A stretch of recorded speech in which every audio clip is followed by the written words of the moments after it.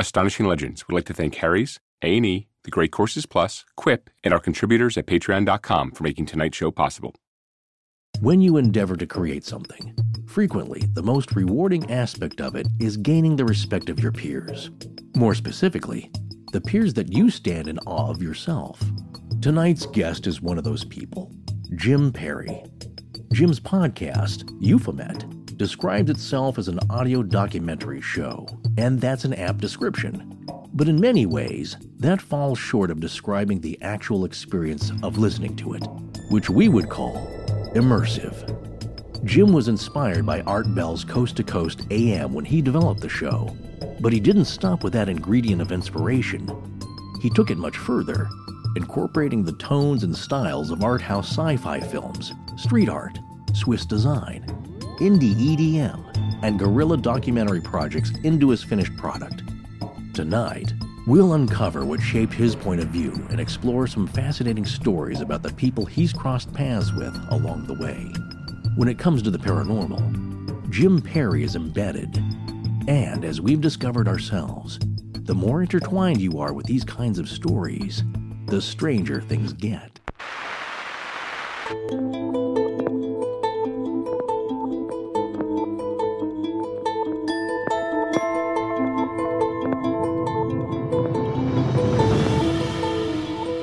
Welcome back to Astonishing Legends. I'm Scott Philbrook, and this is Forrest Burgess. We are in search of the other side, the thing under your bed, that signal of unknown origin, and the true stories behind the strange phenomena that are outside the sphere of popular consciousness. Jim Perry. Join us tonight for a special interview with the host of the critically acclaimed Euphomet podcast.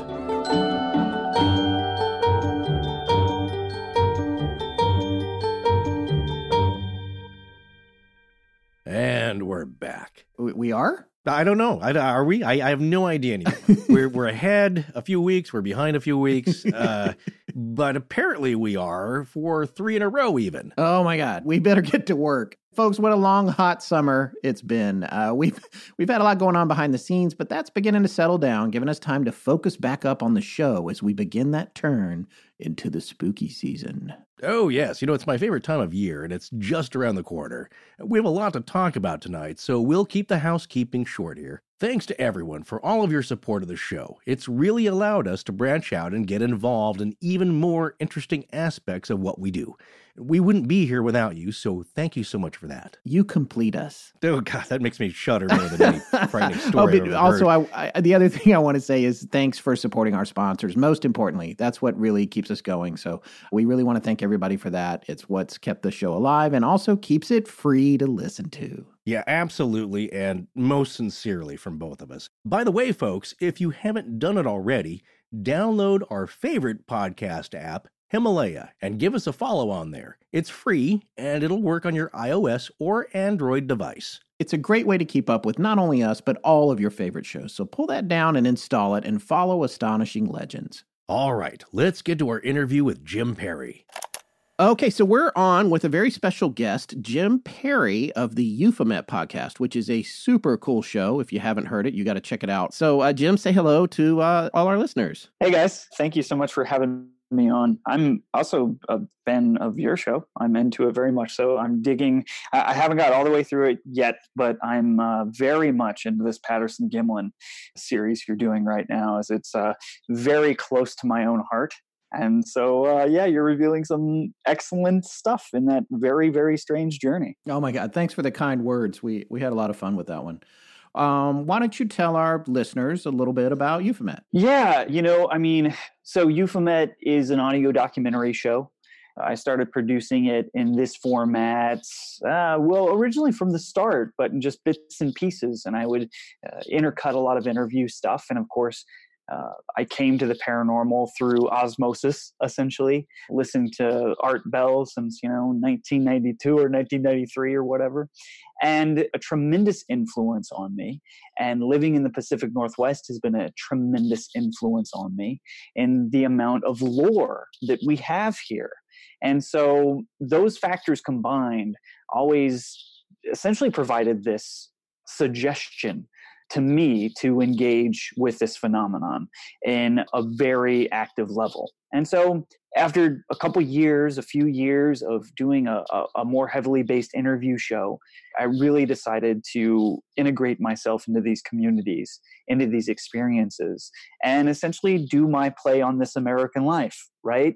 How would this sound if this was an audio documentary? How would these stories sound if they're engaged with that? And that required me to, really get comfortable with some very uncomfortable places and experiences and sometimes even individuals.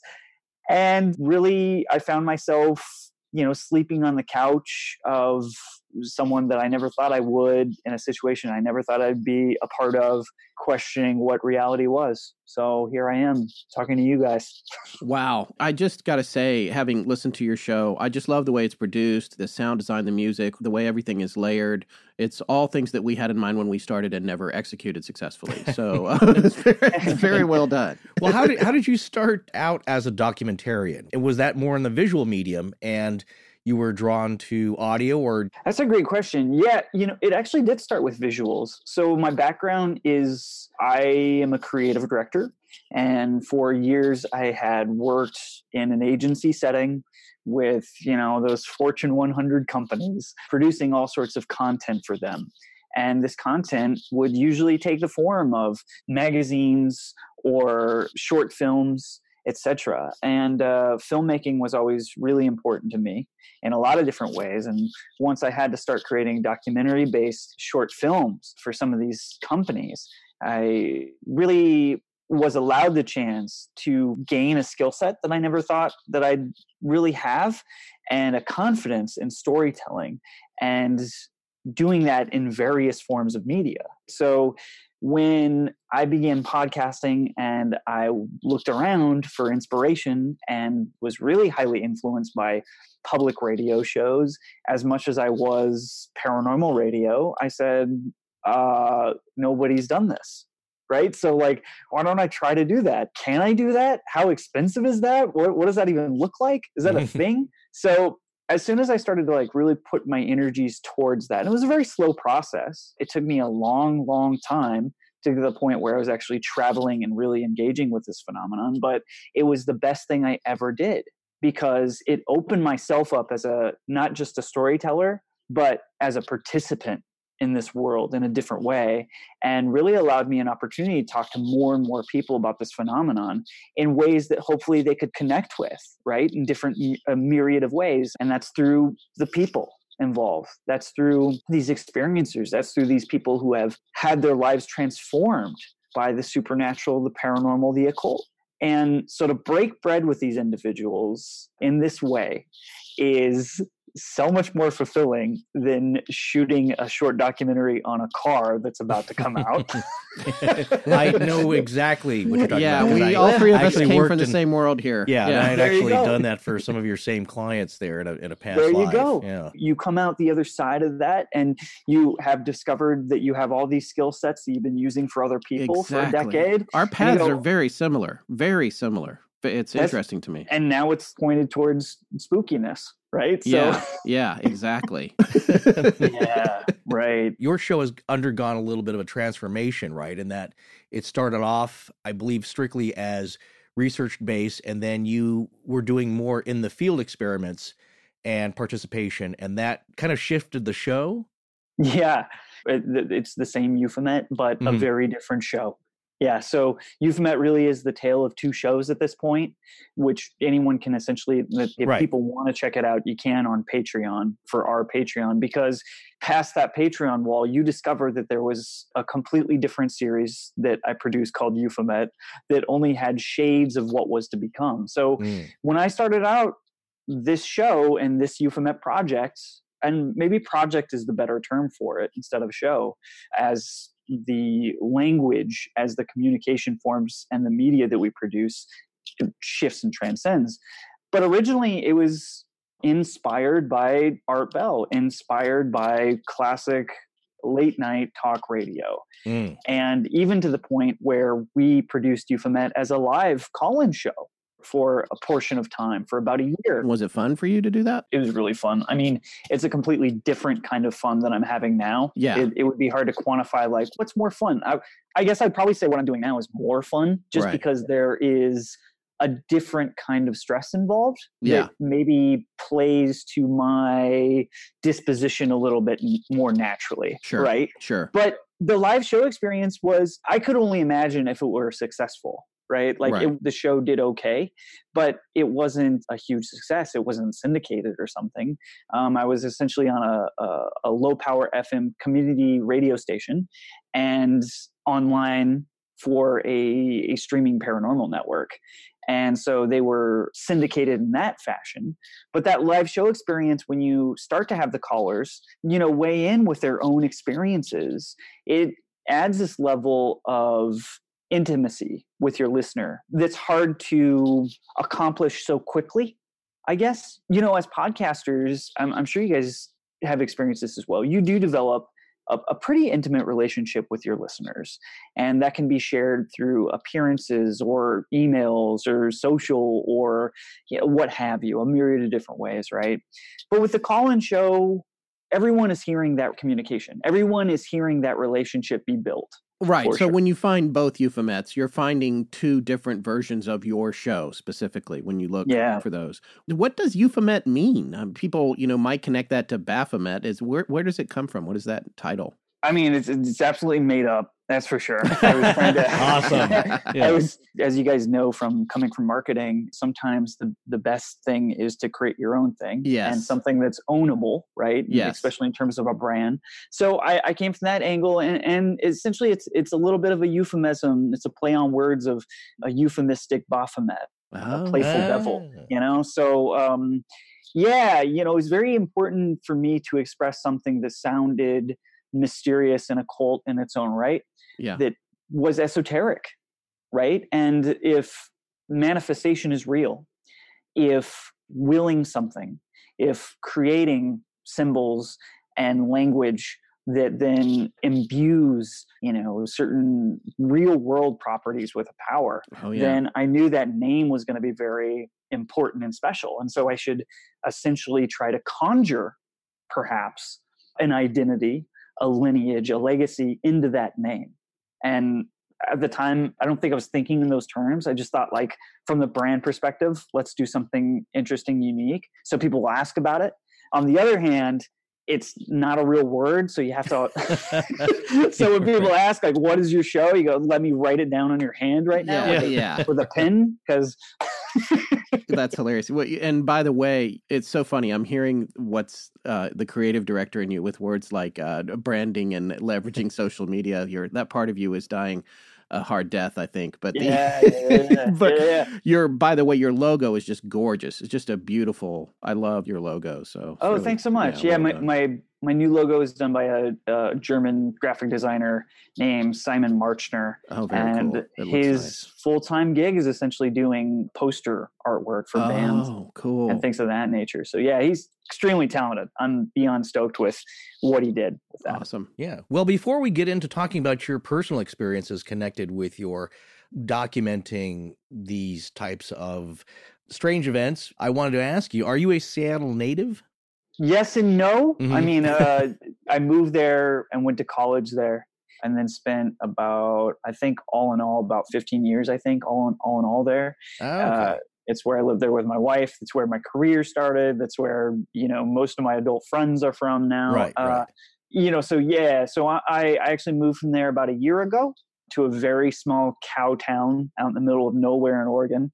But yeah, I still claim Seattle as my hometown, both, if not anything spiritually, for sure. Right. Well, I went to the University of Washington for 2 years and nice. had visited. Yeah, I didn't, Seattle's a place I've been to quite a number of times and over a long time. I was going to ask you, did you feel that it's any more strange than anywhere else? Because as we'll talk about a little bit, regarding your experiences, there are certainly other areas, West Virginia, for example, or Kentucky, Ohio, that seem to have a lot more than their share of strange experiences. And when I was in Seattle for all that time, and also in the states of Washington, Idaho, and Oregon, like, there's strangeness everywhere, but it seemed pretty middle ground to me. It wasn't that strange, other than it's very damp on the coast. Other than that, do you find that there's anything more odd about the Northwest than other areas since you have traveled so much around the country?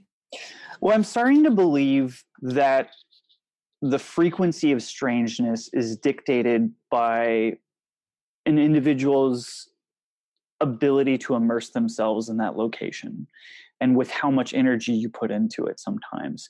I'm starting to believe that a lot of the phenomenon that is out there is correlated, that in some regards seemingly sort of the same. There's this trickster quality, right, that we've read about and heard about, and that I've experienced numerous times.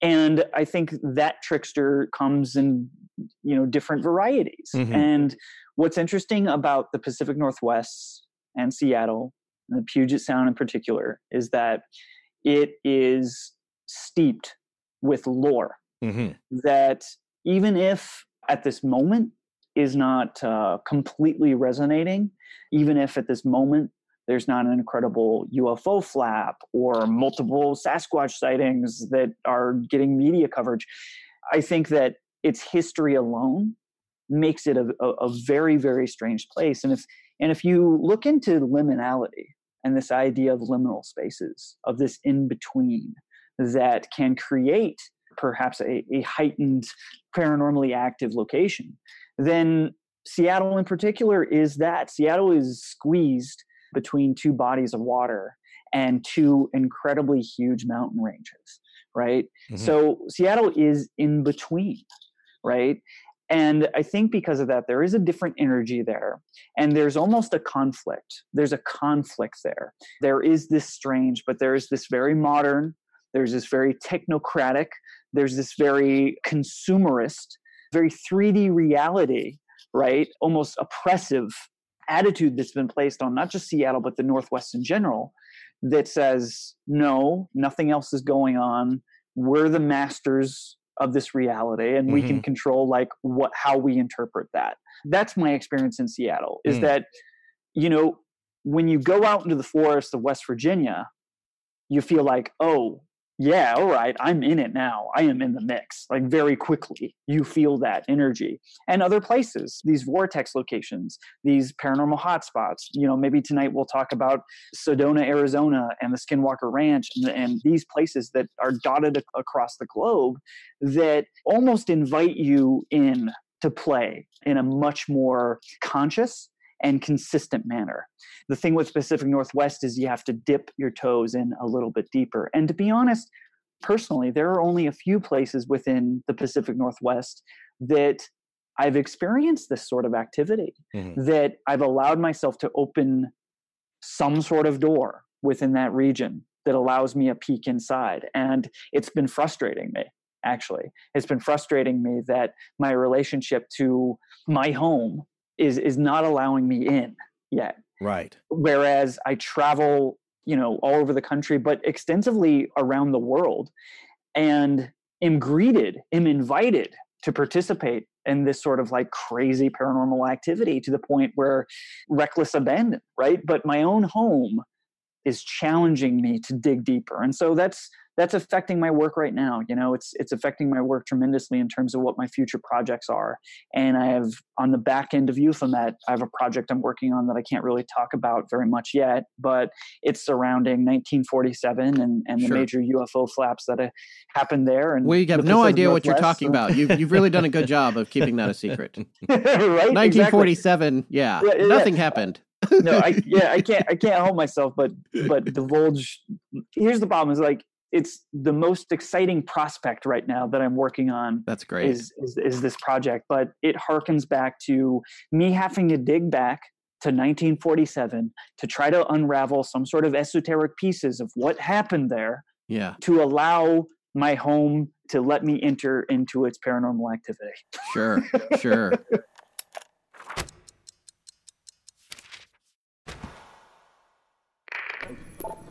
Hello everyone, I'm Dyatlov and this is Astonishing Legends. Let's get back to the show.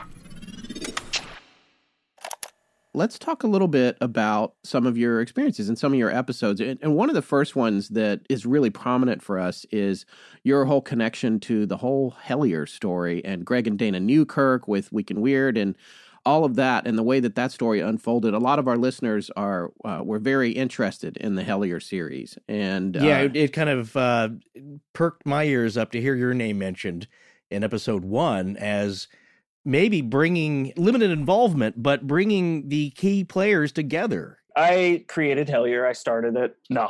And then let him have it. The truth comes out. Yeah, you guys just run with it. It's too muggy down there. I'm not interested. It happened, I would say perchance, but I think that Carl Pfeiffer, who was the director and one of the stars of Hellier, would say that it happened by synchronicity, that the playing field was set up in this way that led him to the project with Greg and Dana. Sure. And to just reset, I had discovered this idea of the Kentucky Goblins and the Hopkinsville case and all of these strange occurrences that were happening in coal country down there in the hills of Appalachia, of these very diminutive little figures that are somewhere between a goblin and gray aliens that were inflicting certain townspeople with terror. They would visit homesteads at night and appear in windows and talk about nothing more frightening than like a little bald cryptid-like creature, just staring into your window at night. Like that is the main ingredient of nightmares, if in my personal opinion. I was so transfixed by Greg and Dana's take on it through an article that they had done on Week in Weird, and that they had started to dip their toes into the goblin phenomenon down there and what that could mean. And offline conversations and more private conversations with Greg and I stimulated this conversation even deeper into what could this all mean? What is the connection between this phenomenon and cave systems in places like Appalachia, but also back to the Northwest, places like the Cascade Mountains and going down into the Sierra Nevadas and the volcanic systems. It seemed like that this very surface level phenomenon of these little cryptids, which is, trust me, like startling enough, was perhaps connected to a much bigger narrative. And what if this could be a connector or the insight into some broader phenomena? And so that's what really attracted me to the story, let alone this idea that Greg was directly essentially confronted via email by someone who was experiencing essentially a goblin-like visitation in their home in sort of present-day rural Kentucky and West Virginia. So to see that they were actively pursuing and engaging with this topic right now was very fascinating to me. So he came on and we did a very in-depth interview about the story so far. At some point, and you can essentially find that on Patreon right now. Just a little cheap plug on there. No, do it. It's okay. Yeah, Patreon.com/Euphomet has that episode with Greg and I where we discuss this story so far. And essentially, paranormal investigator, former Ghost Hunter cast member, Carl Pfeiffer, had found an article about Euphomet on Week in Weird. And Greg and Dana were kind enough to include me on this top list of podcasts or something. And Carl stumbled on that. It was below his Spirits of the Stanley video series. So he started to listen to it and found this goblin episode. And a series of coincidences or synchronicities occurred after that led Carl to believe that he may be pulled into this situation and that this thing was kind of calling to him, both creatively, but also synchronistically. So what happened from there is Carl Pfeiffer with Connor Randall, who is his investigative partner at the Stanley Hotel at the time, had met Greg and Dana at the Stanley Hotel, the notoriously haunted and wild inspiration for Stephen King's The Shining. And they started breaking bread. And I think Carl's creative juice was like, hey, why don't we explore this more? Why don't we go down there? Why don't we, if we can see if we can decode and decipher with some of this? And essentially what they did is they just accepted the invitation. And I think if anyone goes and watches Hellier, they will see, in my experience, the closest thing to real boots on the ground investigation into very, very anomalous phenomenon that is pulling you deeper and deeper into the rabbit hole as you go. And guess what? There's not always that, I don't know, nice little resolution. Right at the end. Like there's no bow on anything. No, right? and it's interesting because when it came out, we were, cross-promoting. We don't know Greg and Dana really that well, but we've traded tweets for years now and had a very kind relationship on Twitter, but we're cross-promoting a little bit. And we did a series on Kelly Hopkinsville about a year after they posted that blog post, not knowing that they had done that or that you had done it. So, and then I found the blog post when we were doing our research that was on Week in Weird, the same one. So that was about a year later, and it was just part of our, our scope. Our approach is a little different. We were really focusing on the family and the accusations that they specifically. Our whole series was kind of about how irritated we were that they were just written off as drunk hillbillies. Yeah, I'm from the South, so I took particular offense at that. But sure. So we covered all that and everything, and it was really fascinating. But the other aspects of it that you talk about, because there was even some synchronicity for us with regard to how we came across it, because the other weird synchronistic thing that happened when we did it was that it had lined up perfectly with the eclipse and the fact that the totality was passing over Kelly Hopkinsville pretty much right when we released like the second part of our series on it. So there was there was a whole lot of bizarreness to that, but we've been so busy, we're kind of overworked all the time, which is fine. That's what we do. But I didn't have a chance to watch Hellier. Forrest had seen it pretty much when it came out. I watched the whole series yesterday. So, because I wanted to see it before we talked to you. So, by the way, today, for our listeners who, don't know when we're recording things, it's Memorial Day today. Yeah, so I watched the whole thing yesterday, and I was just really intrigued with it. We had listeners that had varying reactions about being really into it, and then other people who, like you said, were upset that it didn't have a resolution. But they didn't find a goblin. Yeah, they didn't find a goblin. But that's, to me, it's like you said, it's a very realistic take on a boots-on-the-ground investigation, and it really closely parallels all the experiences that John Keel had, just being messed with the whole time. Yeah. And that's what I thought was really fascinating about it, and how Carl shot it and how it's portrayed was how parallel it was to everything that Keel went through when he was investigating the Mothman in Point Pleasant. So that it was very, very interesting to me. Yeah, the carrot on that stick keeps getting moved further and further away. But we had a question, though, about the title of your episode, As Above, So Below, and being a mantra in alchemy. But what meaning specifically does it have to your idea about this subject in this event? What was interesting to me about that title was really the literal interpretation of something seemingly is happening below the surface. And whatever that is, there is a reflection above in our world. So being familiar with the alchemical reference and what that entails, that's really the converse of that, the literal interpretation of like, hey, there's some strangeness down below, and there is now strangeness up above. Right, yeah. So that's as deep as I really got with that one, to tell you the truth. Are you still involved with the Hellier project? Are they doing a second season of that? Or is it, what's going on with that? Do you know? They are doing a second season. I don't think they've released when that is going to happen or anything like that. And I'm only involved with Hellier on a very precursory level, as I'm sort of in the family of the Planet Weird. Right. We're friends and we're collaborators, but I got to give credit to those guys that Hellier is something that I'm not directly involved in, but has inspired the trajectory of some of my work and the proximity of my relationship with Planet Weird even. Yeah. For example, the second season that I just wrapped taping for about a week and a half ago or so, I brought Carl Pfeiffer out with me on the road.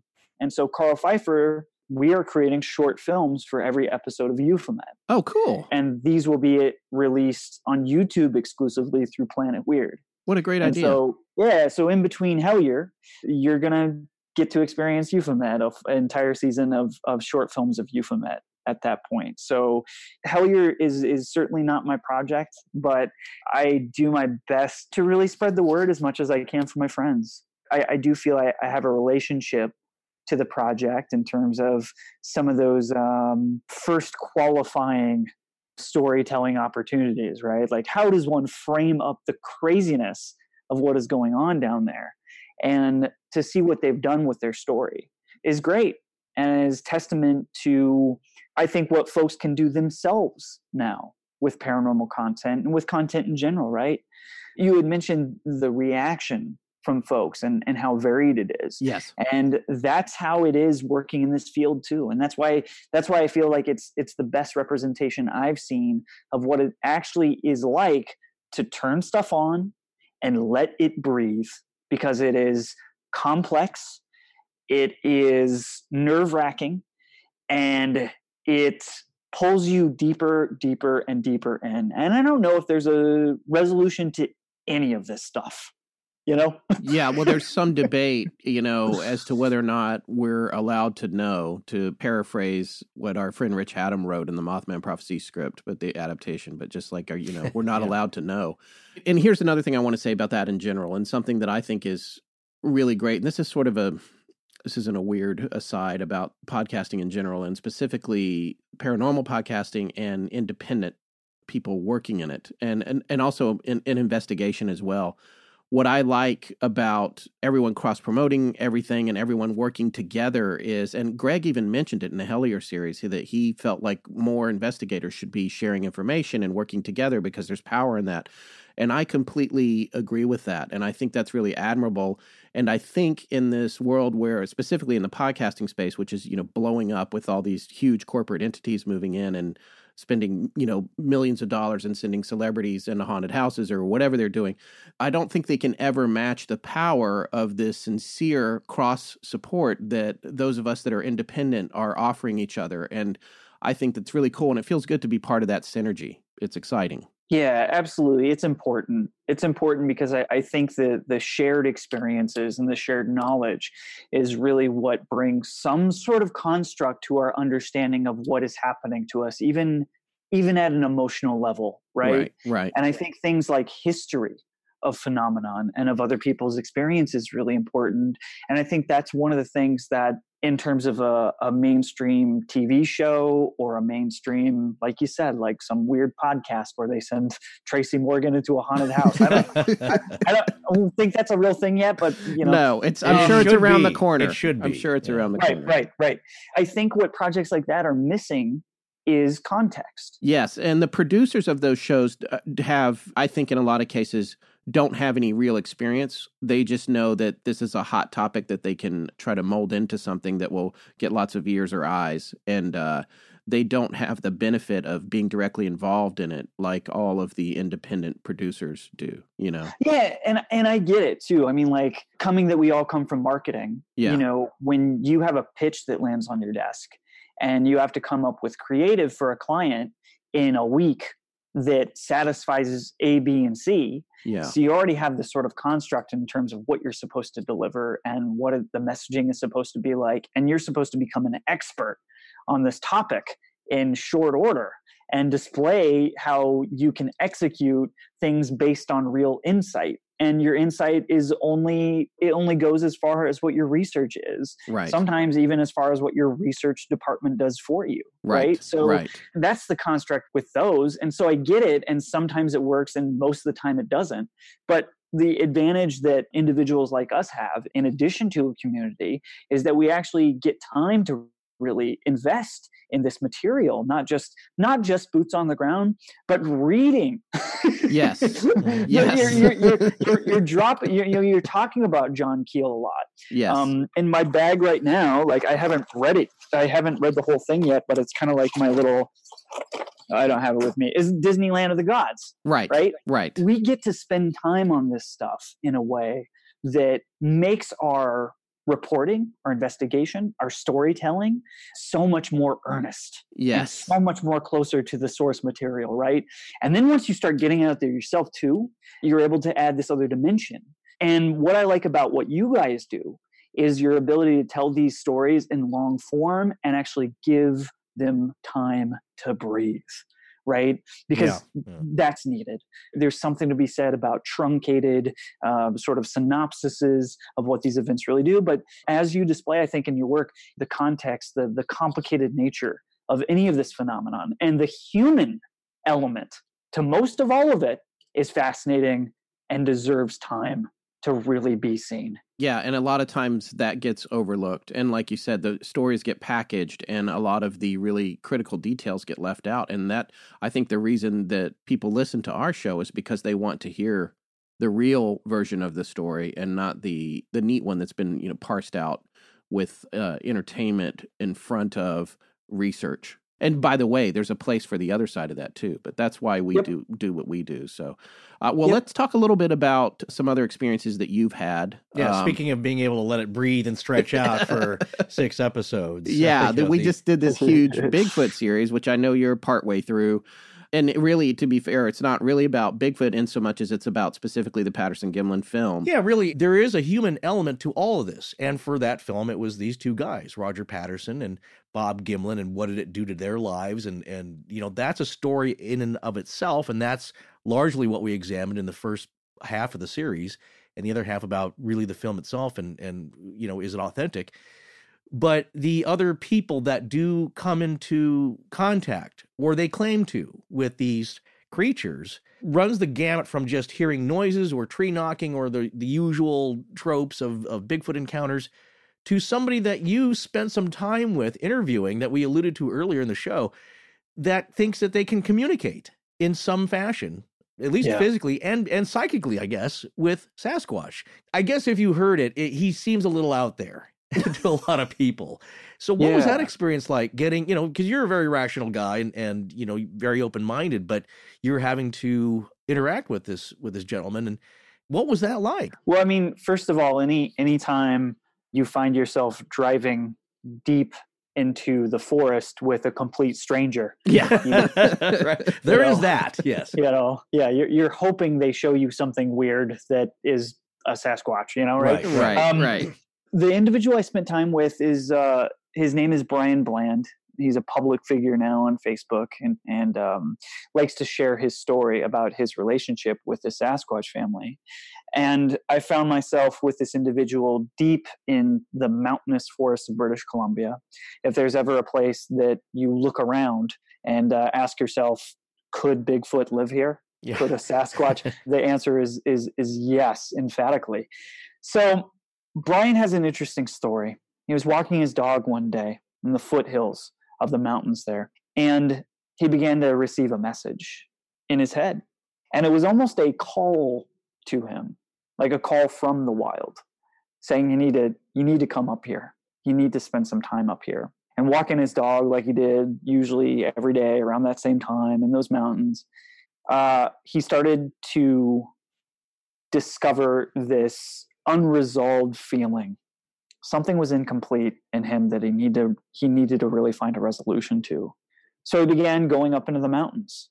And as he began going up to the mountains, he tried to pay attention to what was around him, tried to pay attention to what could be calling him up there. Was there a reason? Was there a purpose? And slowly but surely, he started to discover these sticks and stones and moss organized in various sigils, symbols, signs that would repeat throughout his trek through the mountains. So what happened then is that he started to essentially assign some meanings to them.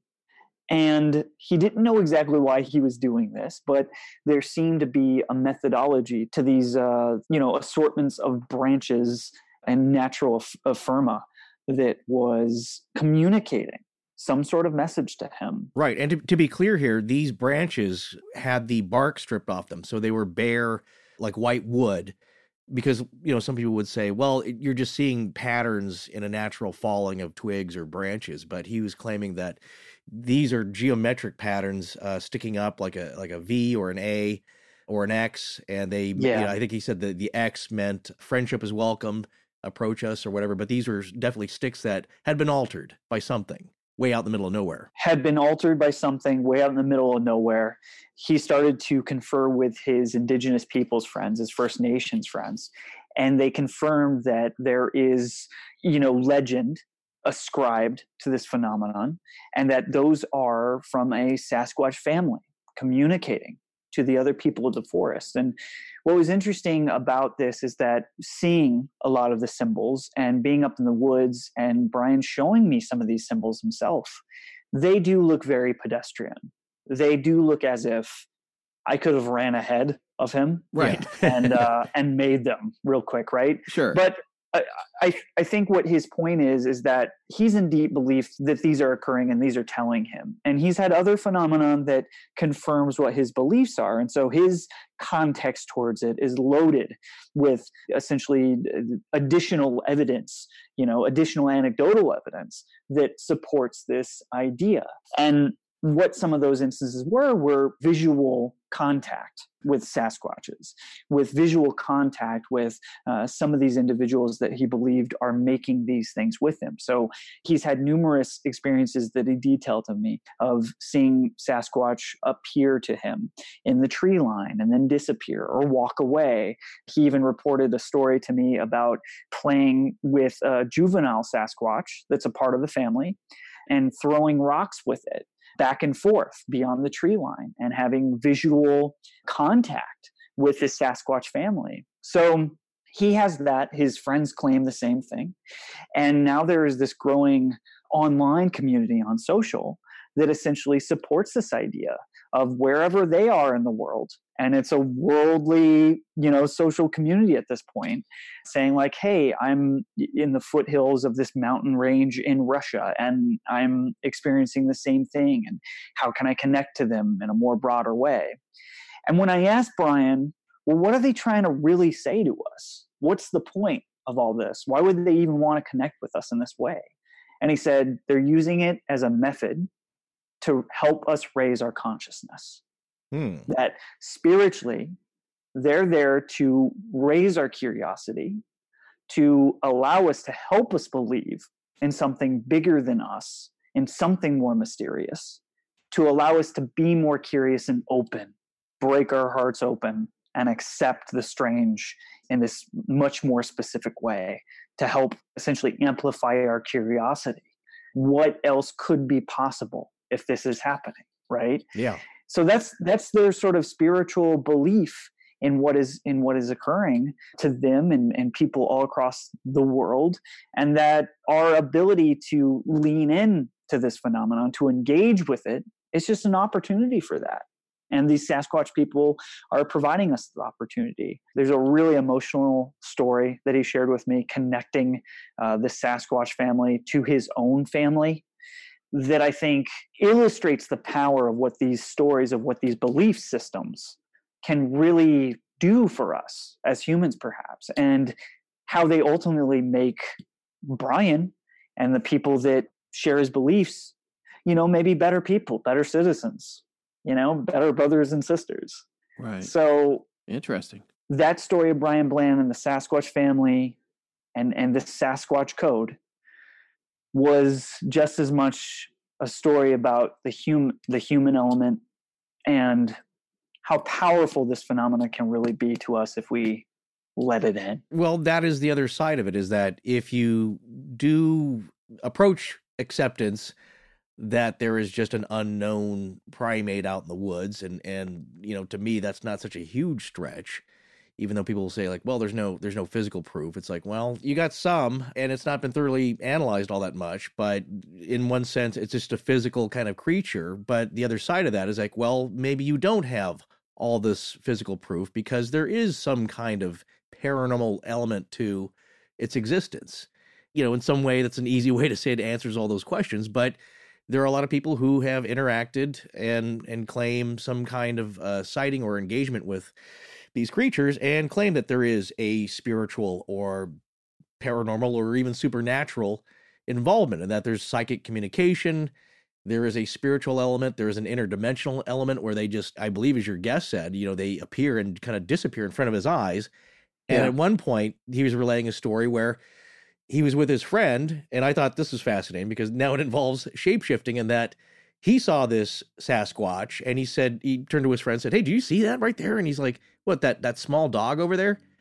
And he's like, "No, it's a Sasquatch." His friend's like, "Well, I just see a dog." Well, one, why is a dog out in the middle of nowhere out in the woods? But also, Brian Bland was saying that, well, then they can appear to different people depending on what they're ready for and what they want to relay. And that to him, they felt he was on his spiritual journey or enlightenment, and therefore he was more willing to accept that. His friend was not at that stage. So to him, he appeared as a small dog or a dog, and they appear to different people as different things. But that then goes back to Skinwalker, is that what are you actually seeing? And the question that, we spoke to Linda Godfrey and her book, Monsters Among Us. Well, that is another book. That is, you can get, that's about the Monster family. Yes, about the show. There is another book that she did called Monsters Among Us, and it talks about people trying to pick up stuff on trail cams where they, left out roadkill, and it got picked up by some kind of animal, but on the trail cam, all that they see is just a white mist. And so, and then the carcass gets moved behind the veil of the mist on the trail cam. Yeah. Pretty fascinating. So what are we really seeing? It goes back to your point earlier. It's like, what is it? What reality is it that we're actually seeing, and what are we allowed to see or capable of seeing? So anyway, I thought it was very fascinating, and just that kind of take on there, where even most people that I said, would be willing to maybe buy into some kind of physical creature won't go that far. But then there are a lot of other people who are, it's just out there, but the rest of you aren't ready for it. One of the things that you had mentioned to us when we were talking was that you had done an interview with a haunted object and got replies via EVP. Now, I know because we talked about it a little bit that I had a particularly poignant experience. Very minor. Yeah, very minor EVP weird experience. Noise. Not a thing, really. That was last July. But I'm curious what kind of equipment you used technically and what exactly happened in this particular event. So what's interesting about what I do essentially right now is you guys have gone further than me in that regard. Aside from documenting the stories of these folks, I don't do really much investigation myself.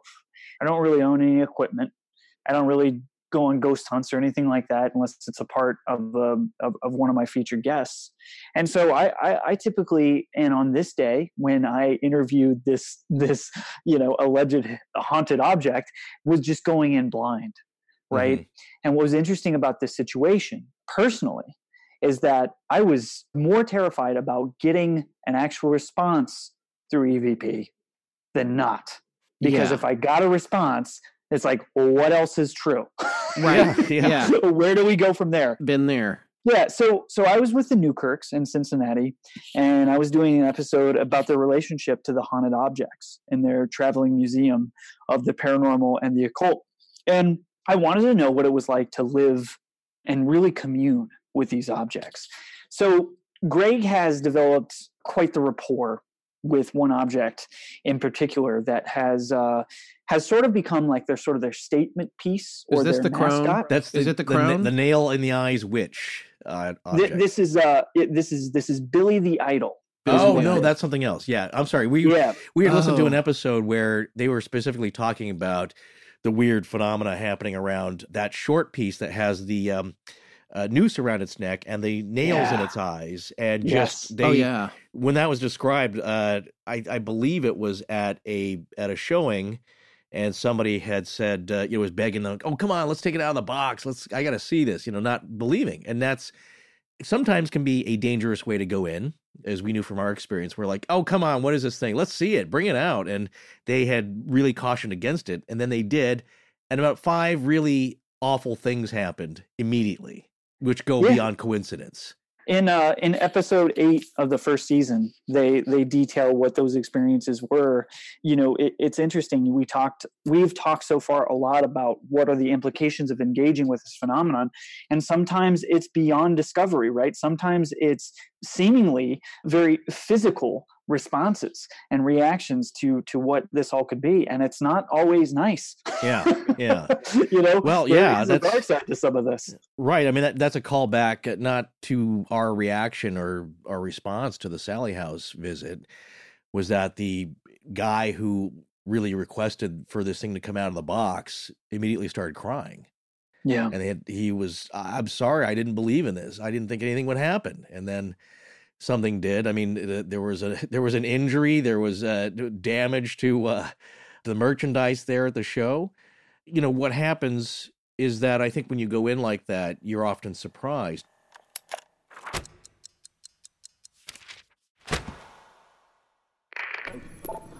Hi, this is Danny. And this is Kendra, and you're listening to Astonishing Legends.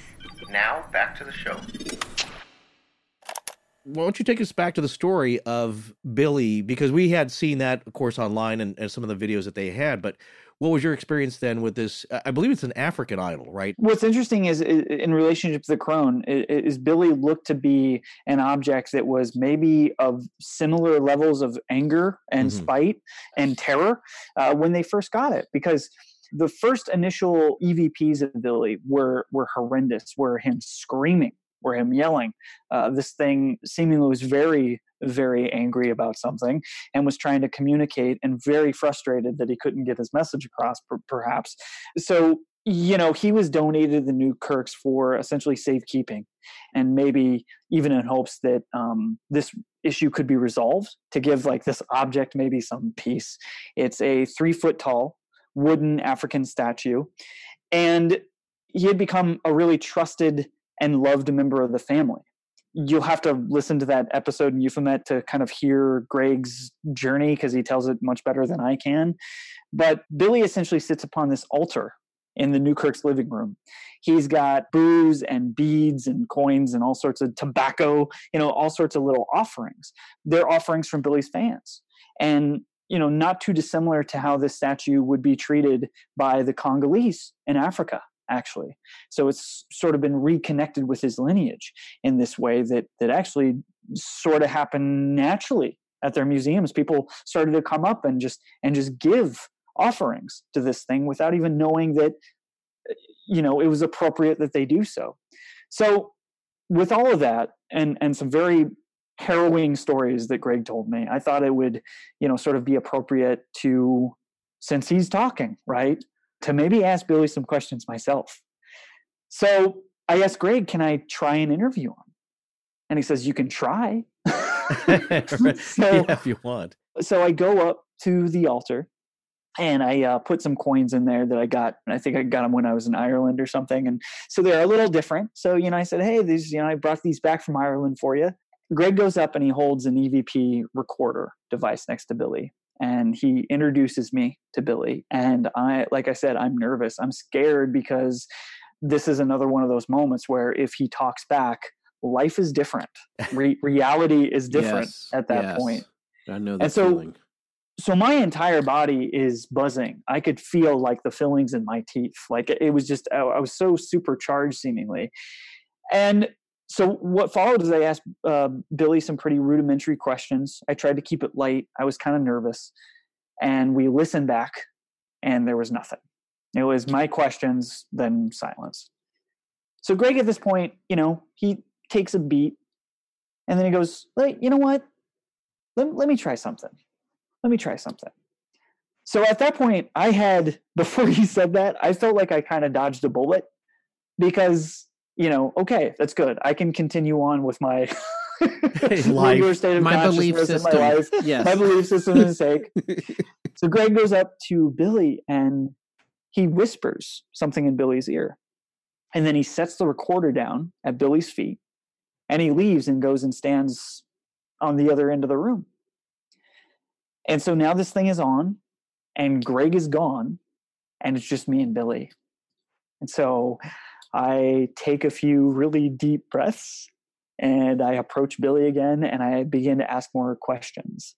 And what was terrifying is that this particular recorder, and I apologize, I have no idea what the name is for it or what exactly it is, but when it registers sound, it lets you know with a visual cue that's a little red light. Yes. And when this little red light's on, it is recording something. Right. As I'm asking questions, then stop, the red light comes back on. And so at that moment, from the first question I asked him in that second round of questions, that red light came on every single time after I asked a question. And I said, oh man, You got something. What is this going to be? And sure enough, folks can hear the results of what that is on that episode 8. But how it came back to me is I asked the following questions, and these were the responses that I felt I got. I asked it, do you like Dana and Greg? The response I think I heard was, I like Dana and Greg. I asked, who is your favorite cat in the house? I heard Peter. That's one of the Newkirk's cats. Yes. I asked, is there a place you want to go? We heard Africa. And I asked, how do you feel? He said, happy. I said, what do you think about this mirror behind you? Knowing that earlier in the day, Greg had told me a story about Billy not liking the faux black obsidian mirror behind him, that they would have to separate them sometimes, that there was some sort of relationship to those. And this black obsidian, it was faux in the way that they had made it themselves, but not faux in the way of the interaction that they would get. Dana would walk by sometimes at night, not seeing her own reflection, standing at an angle where she would not see her own reflection, and see a reflection of someone else in this mirror behind Billy. So Billy responds by, it's a bad mirror. I ask him, Wow. Yeah. do you think it's a good thing or a bad thing? He says, bad. And I say, what do you want us to learn? And he says, I am not bad. And my skin is like just, I got goosebumps right now, because if folks go and listen to those clips, listen, there is something called pareidolia, right? Yes, sure. Yeah. Where There's like an I'm sure audio. you're listening- Yes, we talked about this in our Sally series extensively. And then, of course, that's been Absolutely. debated and debunked by some as not being everything. Absolutely. But Yeah, we know what you see. Yeah. Absolutely. And, I honestly don't know what I think about EVPs. Yeah, I'm sent a lot of them, sure. right? And whether that's through the form of one of these standard EVP recorders or something like a Spirit Box, I don't know what I think about any of it really. But for the answers to come back and to be so pointed seemingly, Yeah. that was startling to me. And it was one of those moments where it was a paradigm shift once again. And it was another one of those moments where Greg looked at me afterwards and just said, told you so. Yeah. Yeah. Wow. That's pretty amazing. And I just want to say, for people who are listening to our show that maybe haven't heard your show or haven't heard earlier episodes of our own show, I want to make this clear. When you're getting an EVP like that, and when you were talking to Billy and you were seeing the red light on the recorder, in the room, you're not hearing anything. You have to play it back to hear what's being recorded. But the recorder is somehow picking up audio that is not being heard out loud in the room. Yeah, correct. Right. Hearing your recordings earlier today and your responses to them, it lends itself to this general belief I have about any sort of divination technique, really. I mean, I almost believe that whether it's a real phenomenon or not, real in quotation marks, right? Mhm. It almost doesn't matter to me. Personally, it doesn't matter, because whatever that response is, it's doing something very similar to what Brian Bland says this Sasquatch code does and this Sasquatch communication does. It makes us more connected and curious to these things, and makes us question our own beliefs. And it gives us awareness of what our beliefs may even be. Because listen, like, a lot of us believe a lot of stuff and we never even question it. We never give a second thought about why we stand for certain things. And is it something that we were just brought into? Is it the way we were raised, or these things that we were programmed? Taking it even deeper, is this the effect of some trauma from a past life? Whatever it may be, a lot of us don't think about why we think certain things.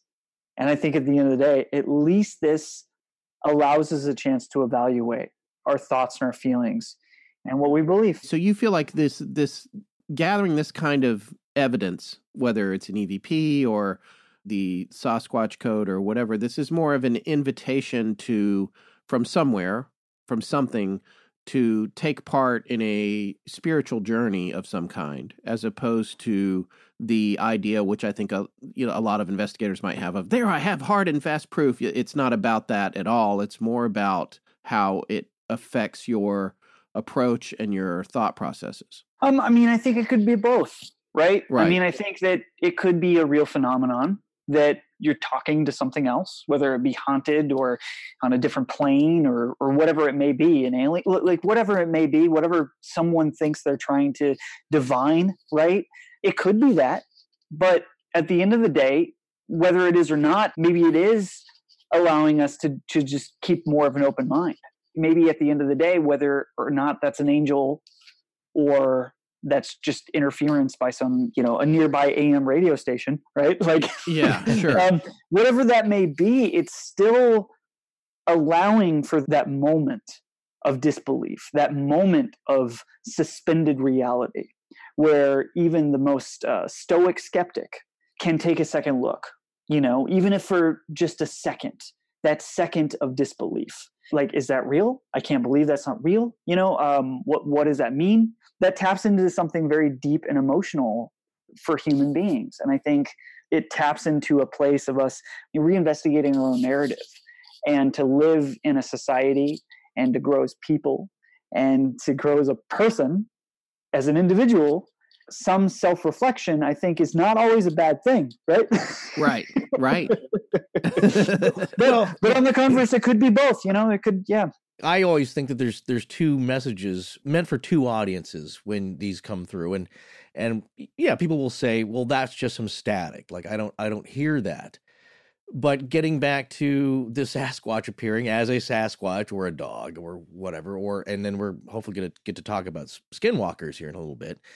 Whatever you see, that's a message. It's a twofold message. First and primarily, as getting back to Hellier as well, it's a message for the receiver of that message, and a very personal one, meant for them only, really.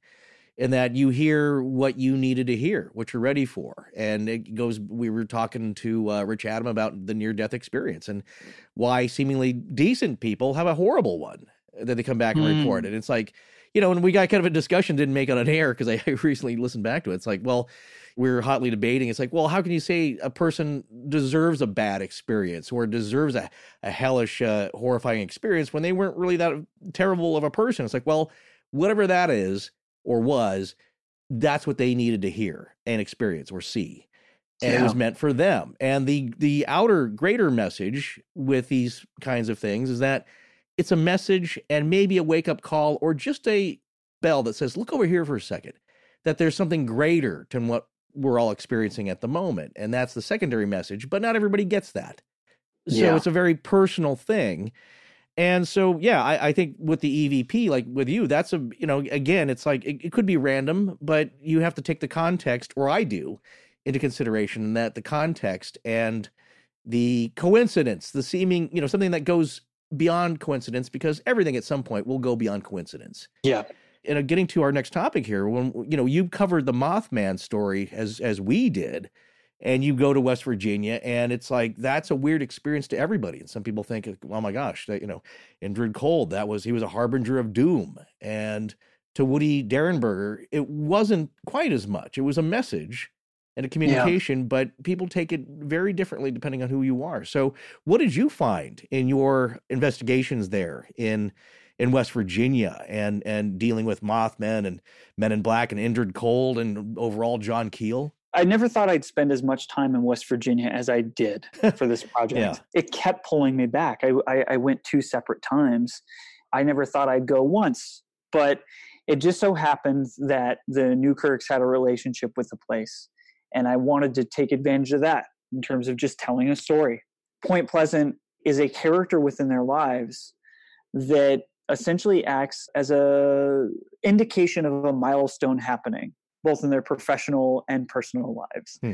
And so as I was doing this feature about their relationship and how they essentially they're this loving married couple that lives with the paranormal every single day, there's no separation, that a place like Point Pleasant, well, of course, that's a milestone location, right? Because as anyone is familiar with Keel's work or with paranormal cryptids like Mothman, you can't separate that phenomenon seemingly from the place. It goes very hand in hand. And what's interesting about that is that the phenomenon is so varied there and ties into a place like Point Pleasant is a spot where, it begs the question, is there some sort of universal spookiness law happening here, right? Is this an you do example? wonder about it, yeah. Yeah. It's got guys like John Keel and Jacques Vallée, like them thinking in these terms of, is there something universal happening here? Is this phenomena more similar than dissimilar? And phenomena as in cryptids and UFOs and psychic abilities and even things that border on more conspiratorial aspects like the Men in Black, right? What is the relationship these seemingly have together? And then when you top that with a healthy dose of synchronicity, right? Yeah. And paranoia in that regard, it really is a location that I didn't know I had to go there until after I went there. And it informed me, I think, personally, with a lot of notions about what all this could mean. And I think some folks will go there and become hardened by it a little bit. This is a place of great anecdotal evidence of these things happening and some significant, horrific tragedies. I'm sure your listeners are probably familiar with that story of the Mothman and what that entailed. But you look at, just down the street is the Flatwoods Monster. Right. And old Braxy is the nickname of that creature. And you're looking at a sighting of this alien-like being that's reported in this rural community that I feel doesn't get enough respect, doesn't get enough attention sometimes in a serious way because it's in the South, right? And it's very similar to reports of things like the Hopkinsville case if you look at it. I think, in my opinion, if you replace Braxy, the Flatwoods Monster, with a goblin-like creature and maybe take the UFO out of the equation and replace it with a cave or something, you're essentially looking at that same archetype experience, right? And you could say that with some of the reports of the Mothman as well, right? For whatever reason, I don't know if you guys have experienced this yet or not, but dogs seem very ever-present in a lot of these narratives. Yes. The dog's always dying. There's always a dog somewhere. We have actually even joked about that. A little bit with the Delphus ring because of the Snowball, the dog we talked about. The Blue Healers. The Blue Healers at Skinwalker, that disappeared and sometimes they come back. Goo. Yeah, the ones that seem to make it are the ones that get scared and then they sense something that the people aren't and they go cower somewhere under the kitchen table or go hide. But dogs in their nature is to go confront a threat to their territory and they can't help themselves. And those ones either end up disappearing or turn into something else. Or, there is especially if you go to UFO lore, there's a fascination with the aliens, you could say, a fascination they have with animals and especially dogs. And like, how do they relate to us because we're so close to them? Right. Maury Island incident. Yeah.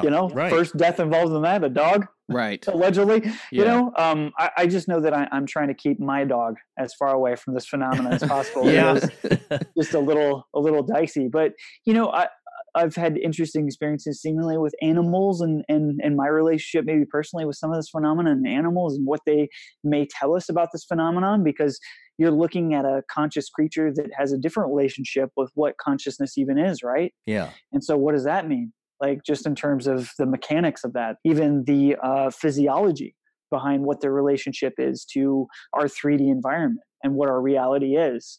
And so is it trying to tell us something about our connection to that is interesting. But sorry, a little bit of a sidetrack there, but so we went deep out into the TNT area just outside of Point Pleasant where the first Mothman sighting occurred and where several subsequent sightings occurred. And again, what happened with me is that as we investigated the TNT bunkers and looked up into the sky, in case of any sort of reemergence of this mystical beast, because what great tape that would be, right? Yeah. The human element was the scariest part of that journey, though. John Keel calls them trigger happy heroes. And there's on the other side of this little mossy inlet where people target practicing or firing guns or hunting, but talking, automatic weaponry out in the woods that was concealed to us. So the opportunity for stray bullets yes, is higher than you'd like it to be.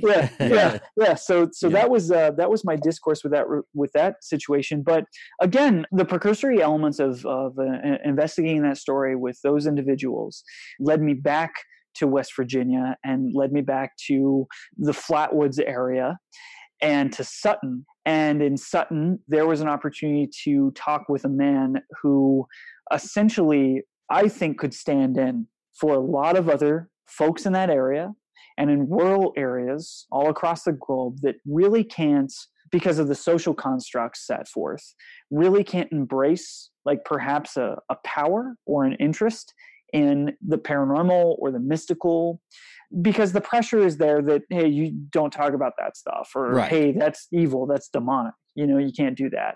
So I had an opportunity with Greg to visit this guy named Wes.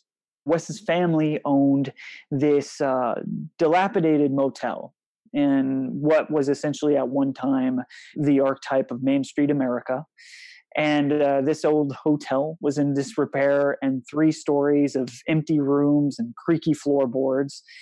And it was at this point that he was displaying a relationship with alleged spirits that were walking amongst us in this foyer in this hotel. And he described seeing and interacting with this tall cowboy-like figure, this woman, perhaps a dead baby, and seeing and talking and engaging with these folks right before our eyes, never having really embraced this level of potential psychic ability or mediumship that he was showing.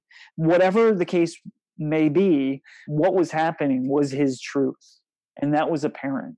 I didn't get the impression, I didn't feel that I was dealing with a charlatan, but a very emotional connection to this place and these abilities, and almost a relief of being able to release and describe what was stuck within inside him, because you can't tell other people about this stuff, right? So as he described this, he took us into some extremely dark, empty hallways. Yeah. We would feel the cold, rushing past our, goosebumps like crazy, walking past these empty, like open doorways to empty, dark rooms.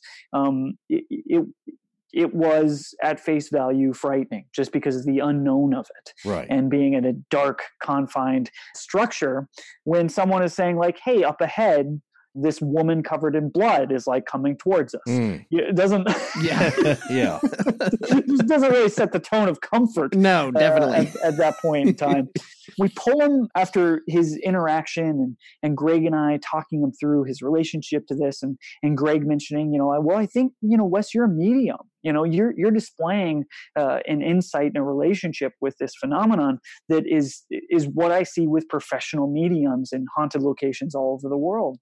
So I had enough of it at that point, and I pulled everyone out of that hallway, right? Yeah. To the single source of light in that entire building, which was just this small 60-watt table lamp in the middle of the foyer. And Greg is continuing to sort of break down what Wes is seeing and how this affects his life. And I'm recording the entire thing for the episode. And as they're talking, I'm looking around at the, sort of the darkness that surrounds us. It was almost, very similar to being out in the wilderness and that single campfire, illuminating your surroundings. But the shadows are so deep and so long and resilient to any sort of to visual information coming at you. Yeah. And as I look past Wes's shoulder to this particularly active location in this hotel, this empty doorway of this room that Wes really didn't want to go into earlier in the night, at the same location where earlier he had a conversation in that doorway with a 6-foot-tall, man who was irate, was angry at the state of this hotel, the state of disrepair it was in. Wow. In that hallway emerged, to my own eyes, a translucent bust, perhaps, of a man. Really? That was about 6 feet up in the air. Uh-huh. That was the general shape and structure of a head, shoulders, chest, the beginning of a torso.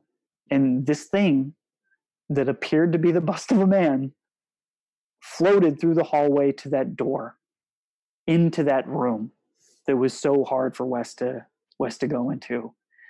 And that was the first time that I had any experience visually with something so startling and something as on the nose as that. Yeah. You know, you don't expect to go into, well, some people do, but you don't expect to go into a haunted location and see Casper, right? To see like something out of the Ghostbusters.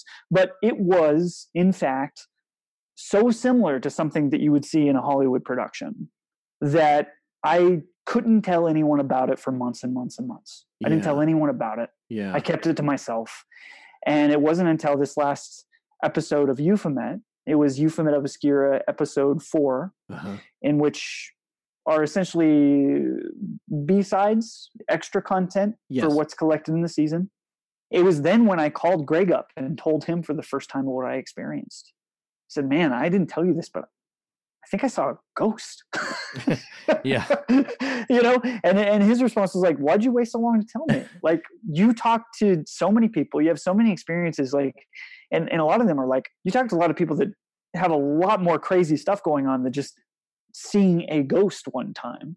Yeah. Right. Yeah. But to me, coming in, trying to be a journalist, right? Trying to be a documentarian, trying to tell the stories of others before my own, and trying to do it in a measured way that's not going to turn off a lot of folks, that is about the story and not necessarily the phenomenon.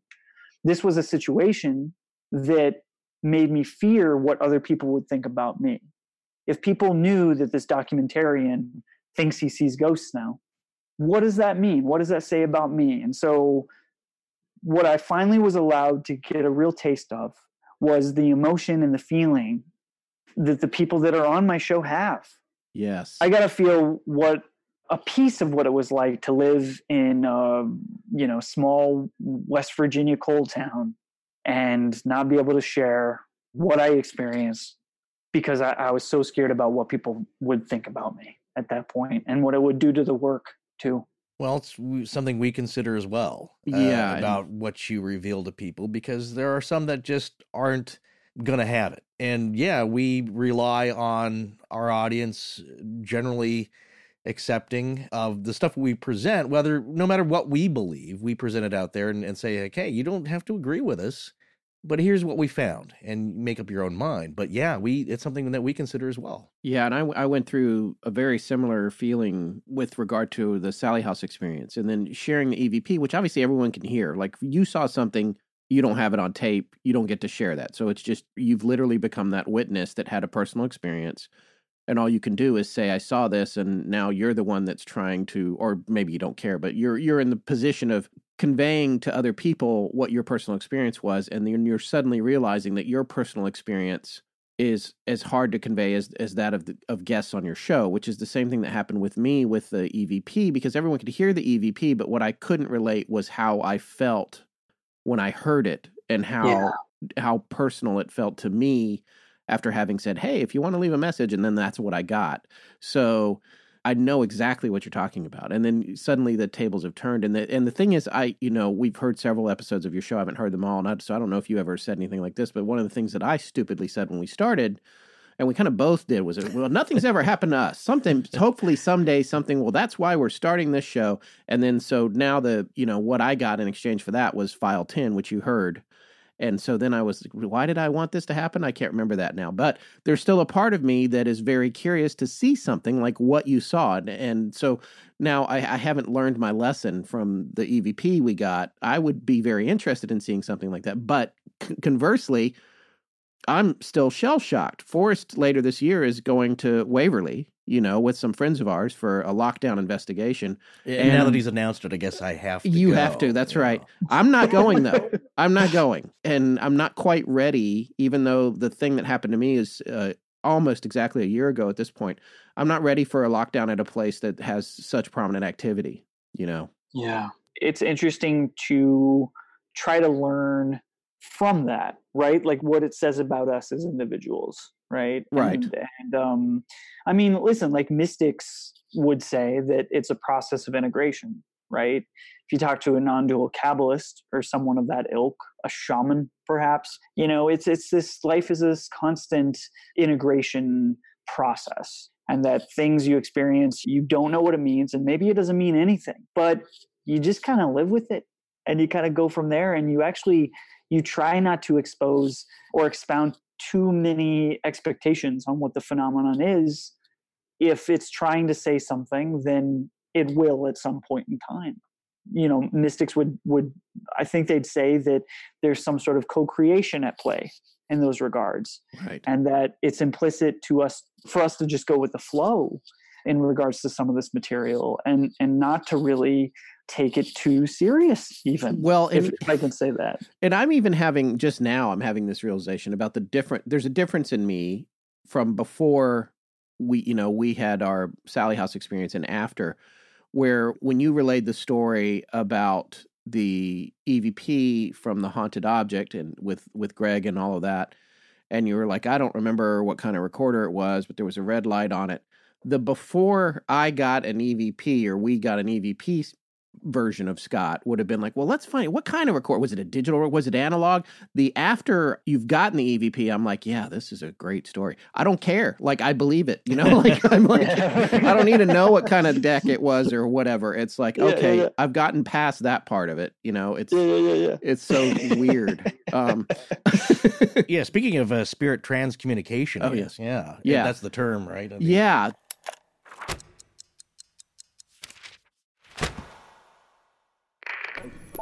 Hello everyone, I'm John Eddy Jr., and this is Astonishing Legends. Let's get back to the show.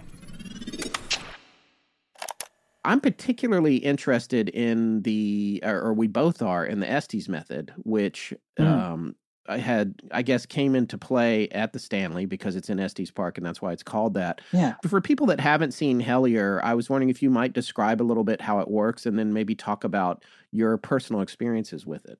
The Estes method was developed by Carl Pfeiffer and Connor Randall at the Stanley Hotel. They had the opportunity to be the resident ghost investigators there and led tours, which led them to leading their own personal investigations until the odd hours of the morning for nearly 5 years, if not longer. A lot of people know about the Stanley Hotel just because of its relationship to The Shining. And Stephen King have you guys ever covered like Stephen King's own sighting that occurred there or experience that occurred there? No, I feel like I've read about it, but we've never mentioned it on the air. I have it right here if I can read it real quick. Yeah, let's hear it. It's kind of interesting and it sets the table. So he writes that in late September of 1974, Tabby, which was his wife at the time, and I spent a night at a grand old hotel in Estes Park, the Stanley. We were the only guests, as it turned out. The following day, they were going to close the place down for the winter. Wandering through its corridors, I thought it seemed the perfect, maybe the archetypical setting for a ghost story. That night, I dreamed of my 3-year-old son running through the corridors, looking back over his shoulder, eyes wide, screaming. He was being chased by a fire hose. I woke up with a tremendous jerk, sweating all over, within an inch of falling out of the bed. I got up, lit a cigarette, sat in the chair looking out the window at the Rockies, and by the time the cigarette was done, I had the bones of the book firmly set in my mind. Wow. So that was his relationship with it, is he had a dream. Yeah, well. And it was a dream that placed him in that place with anomalous activity, and sometimes that's all it takes, I guess, to inspire us to manifest certain things. But, everything he said is true when walking in that place. You can imagine yourself being chased by ghostly fire hoses. You have this historic mansion in this epic setting, and it really is like sort of the quintessential setting for any haunted hotel movie ever. Right. So there's that. it's charged, right? Like every archetype that we expect is there. And so to be in this place that has essentially seemingly real phenomena happening, was the perfect place for Connor and Carl to really move into, to really bootstrap and develop this new divination technique. And what it is, long story short, there's a thing called a spirit box. And your listeners are probably familiar with it, but the spirit box is essentially very close to like a radio with a broken tuner, essentially. That's a good way to describe it. It seeks and seeks and seeks, and in this rhythmic way, it picks up bits and pieces in certain forms of audio. Sometimes it's a blip, sometimes it is seemingly full sentences and full words and full expressions. To be clear, these words are collected sort of randomly in a police scanner kind of way from various terrestrial broadcasts. Generally. That's right. Yeah. The typical method of using this for a long time, once this was developed, which it wasn't developed by Connor and Carl. I have no idea of the history of it and who developed it at that point. There's a guy. Frank's box. Yeah. Yes. But he was trying to communicate with aliens specifically. Yes, he was. But he actually, and when he started, he gave the plans out and everything. He was like, anybody can build one or whatever. But that's where they started. Just interesting. Yeah. All right. I'll have to look him up. Yeah. But it was typical for folks to like set that on a table, right? And turn it on and sit around and ask questions to it and try to get very similar to an EVP session. You'd be asking questions, except this spirit box would give you automatic responses. It would seemingly maybe communicate right on the spot. What that did was that left a little bit more open to things like pareidolia, things like maybe reading into or hearing into certain things. And it led to a lot of influence being subjected into the experiment. So Connor and Carl go, well, is there a way we can make this more intimate, more direct, and a little bit more controlled? And can we cut off some of that intermediary? So what happened then is they decided to get a pair of noise-canceling headphones and a blindfold, and use those, integrate that in the spirit box, into this process, into this experiment. And what it essentially does is one guy will hook those headphones up to that spirit box and put them on, listen to it at full volume, put a blindfold on, so that the only thing that they're experiencing, their visuals are cut off, they're only hearing what's coming through that receiver. The individual on the outside of them can then project the queries, can then ask the questions. But the receiver is not hearing any of those. Right. So essentially, it's whatever they're picking up, whatever the listener is picking up on, they'll just say it. It's incorporating a blind component to the experiment itself. Yeah, literally. Yeah, literally, but because you're removing the relationship between what the person is hearing from the spirit box and the questions that are being asked by another party. Yes. Absolutely. And for more information on this too, Greg Newkirk actually wrote an excellent piece at Week in Weird, and maybe I can even send you some. Yeah, send us the link. We'll put it in the show notes with this episode. Yeah. Connor Randall essentially became kind of the go-to guy to listen to, and Connor Randall, people will know him from Hellier Season 1 as well. They hooked Connor up to a pair of these headphones, sat him down in the concert hall's basement, which had experienced increased activity. And while Connor sat quietly, eyes closed, listening to the direct feed, Carl began to ask questions, pointed at the ghost in the Stanley, and Randall began to spit out the answers. And they actually made sense, and they were seemingly real replies, and that was before they even added the blindfold. That was when they had just introduced the headphones to the equation. So all this leads up to them having multiple hundreds and hundreds of these experiments together, and sometimes allegedly even having conversations that had lasted up to an hour of documented conversations through this method. So here we are. I'm in Estes Park. I'm at the Stanley. I'm doing a feature on these two gentlemen, and we're on my room on the fourth floor. And the fourth floor is allegedly the most active. It's when the hotel was in operation. It's where all the service people stayed when it was originally transferred into a resort. Anyone will tell you it's sort of the most active floor on there. I had already been taken through the dark corridors, had all the goosebumps. We went to my hotel room to perform the Estes method. So as Carl began to ask the questions, Connor began saying whatever words popped up in the scan. And being that these two have conducted conversations, in-depth discussions, they weren't really surprised for what they were finding that night. But to me, as a first-time observer, it was pretty jarring. I imagine. Yeah. You know, I'm standing next to Carl with my recording equipment in hand, and Connor asks, Jim, are you recording? Jim, is that you? Hello? Like, wait, these were the things. This is what he's repeating after yes. being... Yes. So this is the audio bits that he is hearing, but Yes. while being blindfolded and having noise-canceling headphones on. Correct. Wow. So to me, that felt like a lot. Yeah. Well, it's context. I do remember thinking to myself, wow, it's very odd that these two weren't impressed with what happened tonight. Because to me, as a pedestrian at that point, it was very alarming. And I also realized that at some point in the night, they would have to leave and I'd have to sleep in this room. And, did anything else happen that night to you?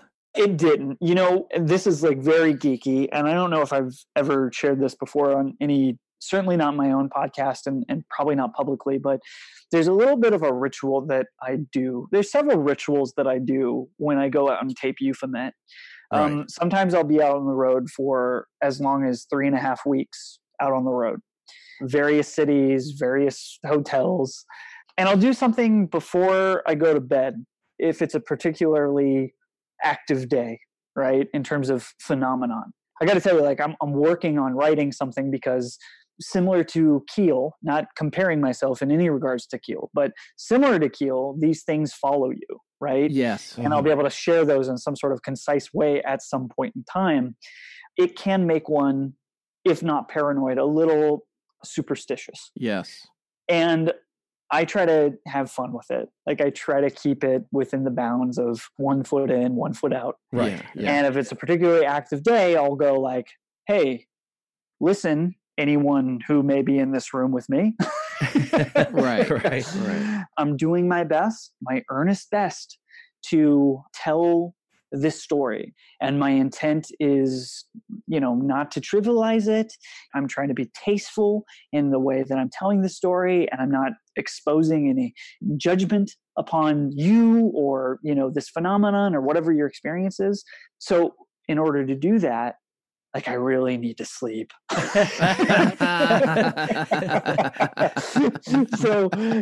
I get it, but just, you know, I might have to borrow this from you. Hours. Yeah. I say that as well. That's my attitude. It's that, you know, I always say I'm not scared of the idea, but I need to sleep. I don't need any. It doesn't matter what it is or where they're from, but there's a black-hatted man in the corner. It's a little hard to nod off again. On the flip side of that, so many people have reached out to us since we did a show on the Shadow People where that exactly happens. They see this weird thing. It's like, yeah, and then I just went back to sleep. Like, what? And that's part of the phenomenon a lot of the times. Yeah. It is a big part of the phenomenon. And what's even more startling is in the upcoming season of Euphomet, which starts on June 11th, is the first episode of season 2.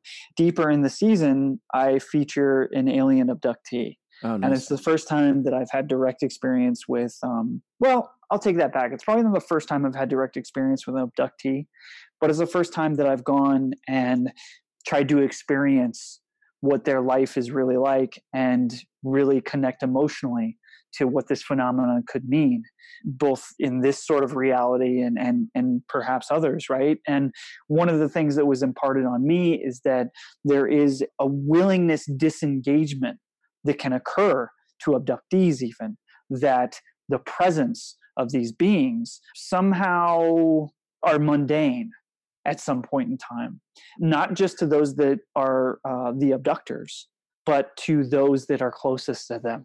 Right. And so there's some very fascinating stories that she shares that is a part of her experience that I can't detail now, but sure. is very close to what you just mentioned about shadow people and people's relationship with that and our ability to go like, oh, that's wild. I just went back to sleep. Yeah. Right? Like, Yeah.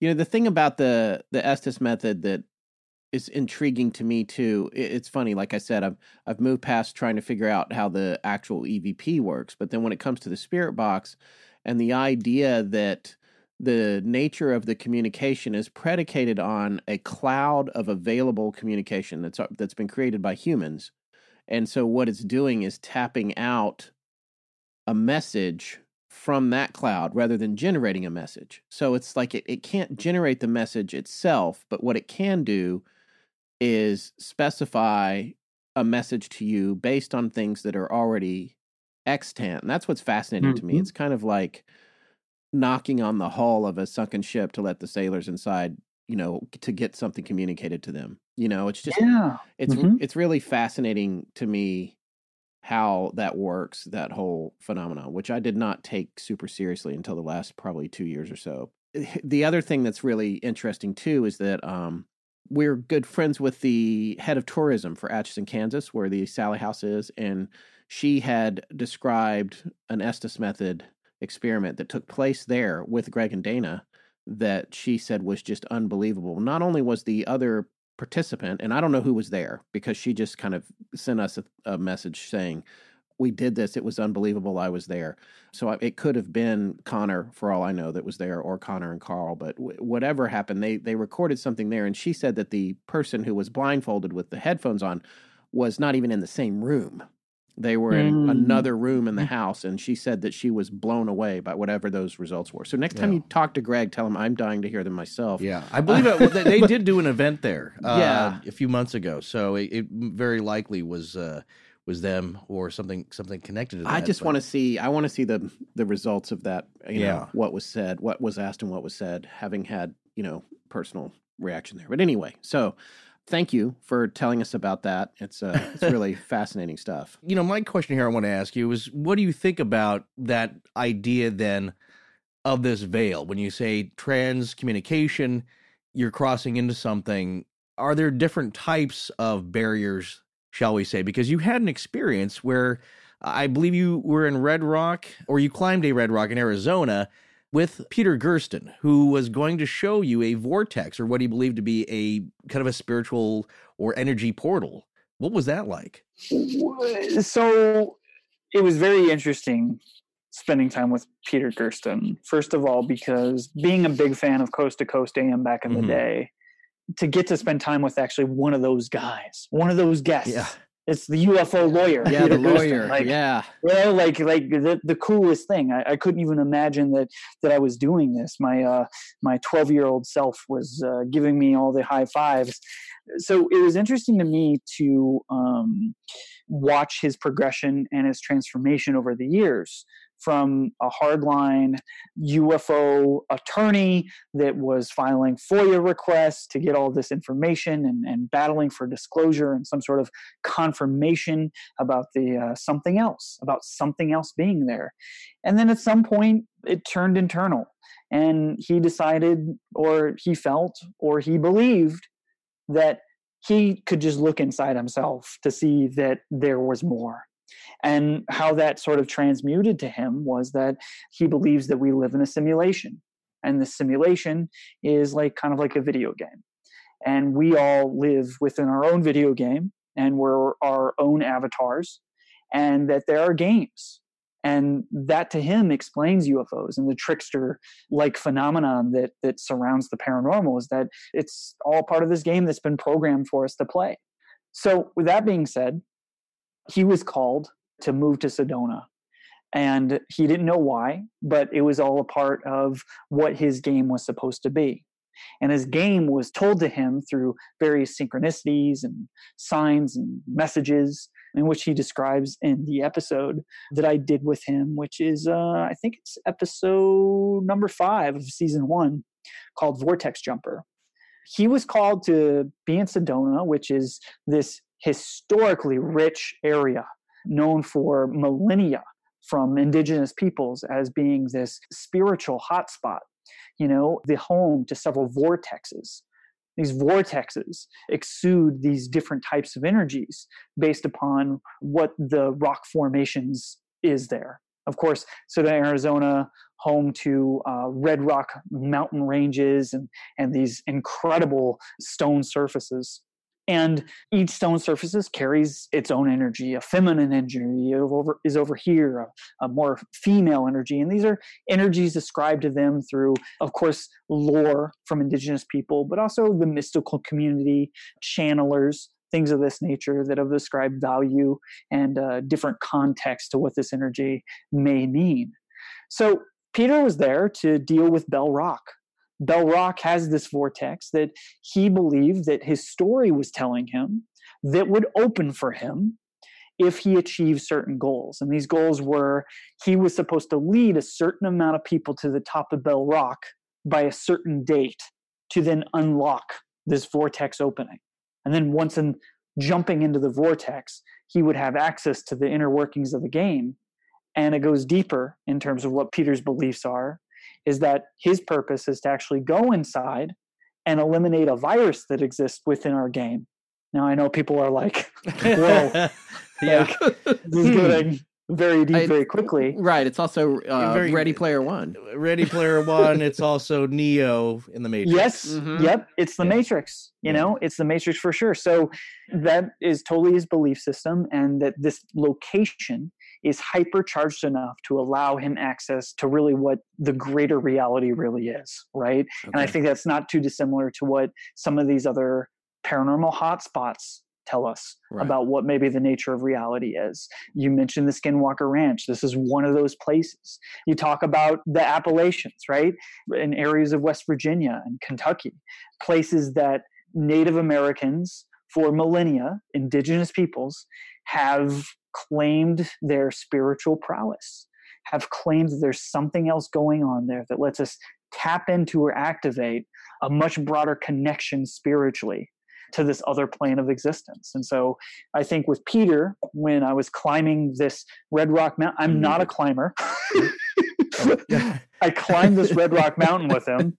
It was the only way he was going to give me an interview. Yeah, I remember you saying in that episode, you were like, I'm not even hiking right now. Like, and then he was like, it's 60 feet. It's more in your mind, or 600 feet, excuse me. Right. Or was it 6? Yeah.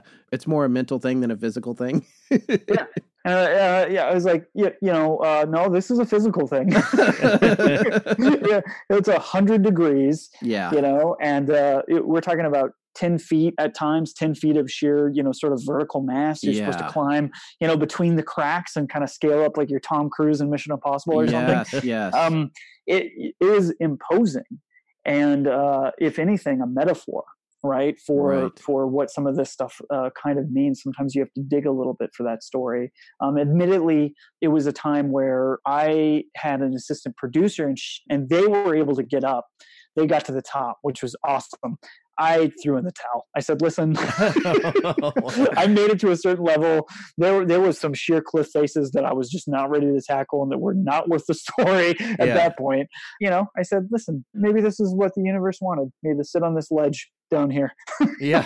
God, yeah, that's like climbing the stairs of a 60-story building. With the implications that if you fall backwards, you're dead. Yes. Yeah. Right. There's that. Sure. Yeah. And then, because then there was also, I remember also in that episode, the mention of the 1 foot gap that people wouldn't cross at the top. The crack. Right. Yeah. The dreaded gap, which is certainly, I believe Peter believes is a metaphor in its own as well. Right. So what's fascinating to me is, we talked a little bit about forms of divination and transcommunication, and locations seemingly can play a character in that process just as much as any divination technique itself, right? And I think that's what we're seeing with some of this. I think that when you look at the Skinwalker Ranch and places like Sedona and places in the Pacific Northwest, like Euphomet Ranch in the Pacific Northwest, which I've been to a few times as well. Well, I haven't heard of that one. How do you spell that? It's spelled ECETI. And it's like Skinwalker? Some would say. Okay. Here's the thing about Euphomet Ranch is that, again, it provided a opportunity to be a complete paradigm shifter for me as well personally. But public facing, this is a campground that is privately owned by this sort of UFO guru, James Gilliland. And if you search for that man's name, he'll be in all sorts of appearances on Coast to Coast AM. Yeah, I know his name already, actually. And everything else. Yeah, and, yeah. Very big proponent of star families and channeling with extraterrestrials. And it all stems from his relationship to that piece of land and being called to do something with it, to purchase it, to work the land, to be its caregiver based upon his relationships that then would form with these extraterrestrials. So what's cool about East City Ranch is that he opens it up to the public, and you can reserve a camp space there like a KOA or whatever else, just online, reserve your space. Yeah. And what happens there is that it sits in this valley and the foothills of Mount Adams, which is one of the larger volcanic mountains in the Pacific Northwest and the Cascade Mountain chain. And also, very close to Kenneth Arnold's sighting and Florey sighting and everything else. Sure. What happens there is predominantly anomalous light activity every single night in abundance. And I can confirm that to be the truth in terms of what you experience. Yeah. You go out there with expectations that are measured as they should be when investigating stuff. And it completely blows your mind in terms of what you see at night. For example, you see lights gingerly flying towards the mountain that will do all sorts of dives, shifts in directions at a moment's notice, power-ups, disappear and then reappear, form into geometric shapes with other moving lights. You name it. In terms of what the more popular anomalous light activity is, you'll see it there. And these are occurrences that generally happen every night there. So once you go there and you experience that, and you experience the mountain glowing with certain lights, and lights seemingly going into the top of the mountain, re-emerging from the other side, etc., you start to go, what is really going on here? They have all sorts of technology available that spots what satellites are, what flights are happening. They have all sorts of like infrared and night vision that you can wear. And you have James himself. So James will come out into the field like some sort of modern Buddha. And he'll go, I'm getting a message that there's going to be a mothership coming over the field here in a few minutes. And then as he's finishing his thought, one of the starkest lights deep, deep, deep in the sky will appear above your head, fly over you, and then disappear. And I had that experience with him personally. And you go, what else is possible? Yeah.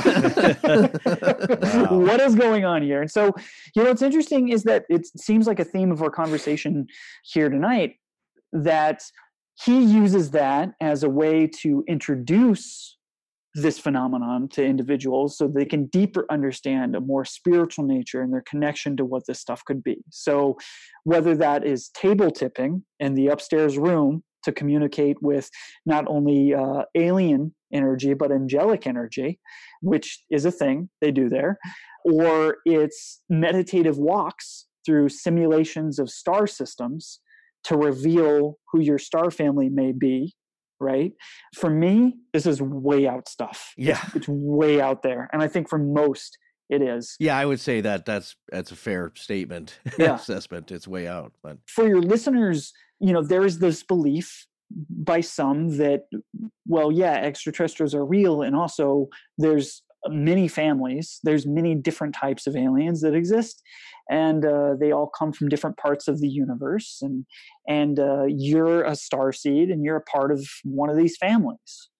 Your lineage extends back to these different star systems. I was just going to say, I'm on Ancestry.com and I have like the global membership. Can you imagine how much they could charge if you could take it off world there? Yeah. Right.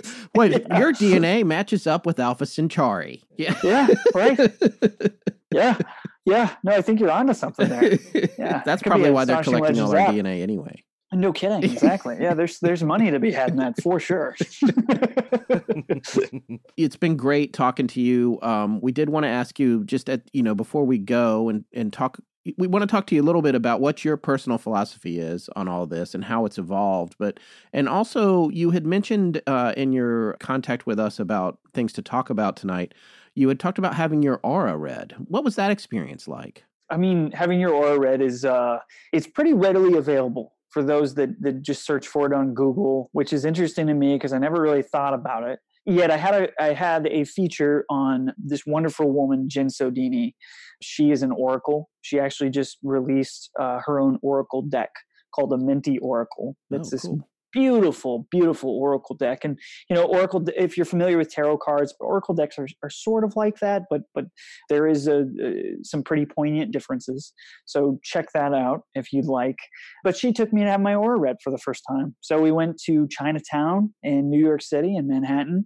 And I sat in this, sort of post-war era steel chair of sorts that had all this sort of kind of mid-century technology on it, sensors that you would place your fingertips into, and diodes that you would look into from across the room.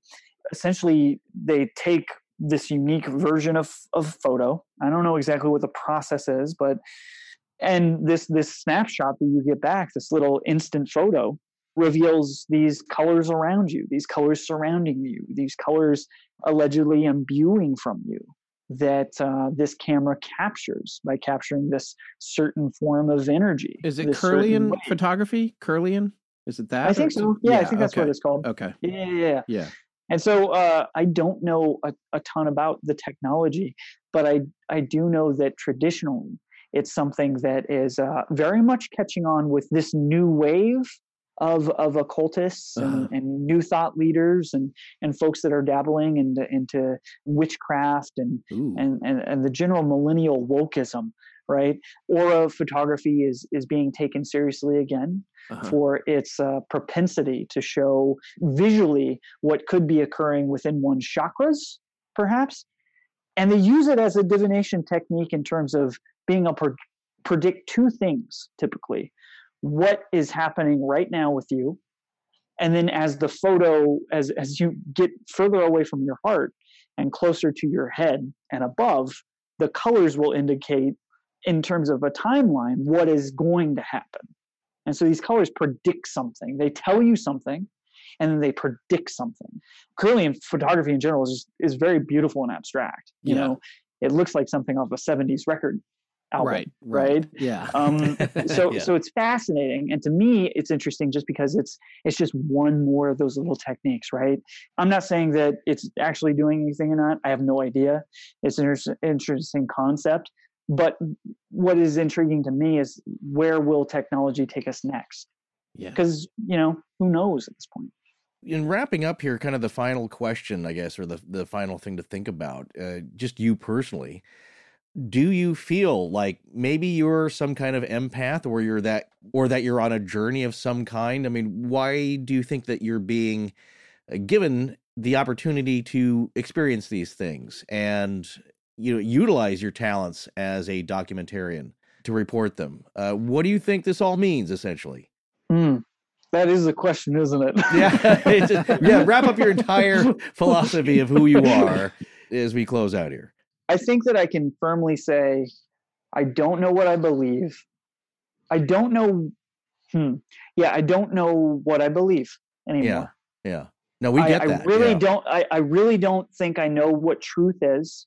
And I think I'm learning how to just live with that and live inside of that and allow it to ask me more questions, allow it to enable me to ask more questions and to connect with people in a way that is both tactile, resolutely, and emotive. I'm not here to search for evidence. There's a lot of really, really fantastic scientific-minded individuals out there that are really looking to establish a connection to what this all could mean. And I appreciate that, and I'm a fan of that, and I like talking about that, and I like jamming on it. But I know where my skill set is, and my skill set is to tell stories, I think. And my skill set is to tell the stories, to help them be remembered for folks that are experiencing this, because that in itself, without stories, I don't think we're anything. So we need these stories. And I think that's what I'm here to do, help tell stories.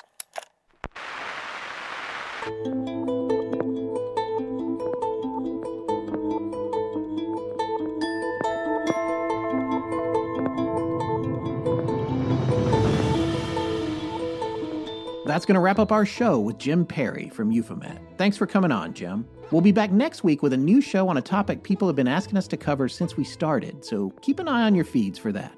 Please remember to support our sponsors. They help keep the show free and the lights on in Blanket Fortiana. Special thanks to John Bolin. Hi, D-A-N-N-Y. Galaxy-wide in perpetuity. KINDRA. If you are receiving the current transmission, you are listening to Astonishing Legends!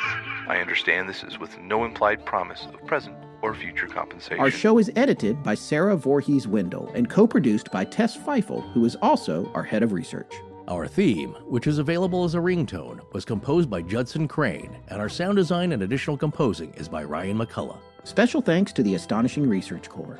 But most importantly, we want to thank you, our listeners. Visit our store at astonishinglegends.com or interact with us and other listeners on Twitter, Facebook, and Instagram.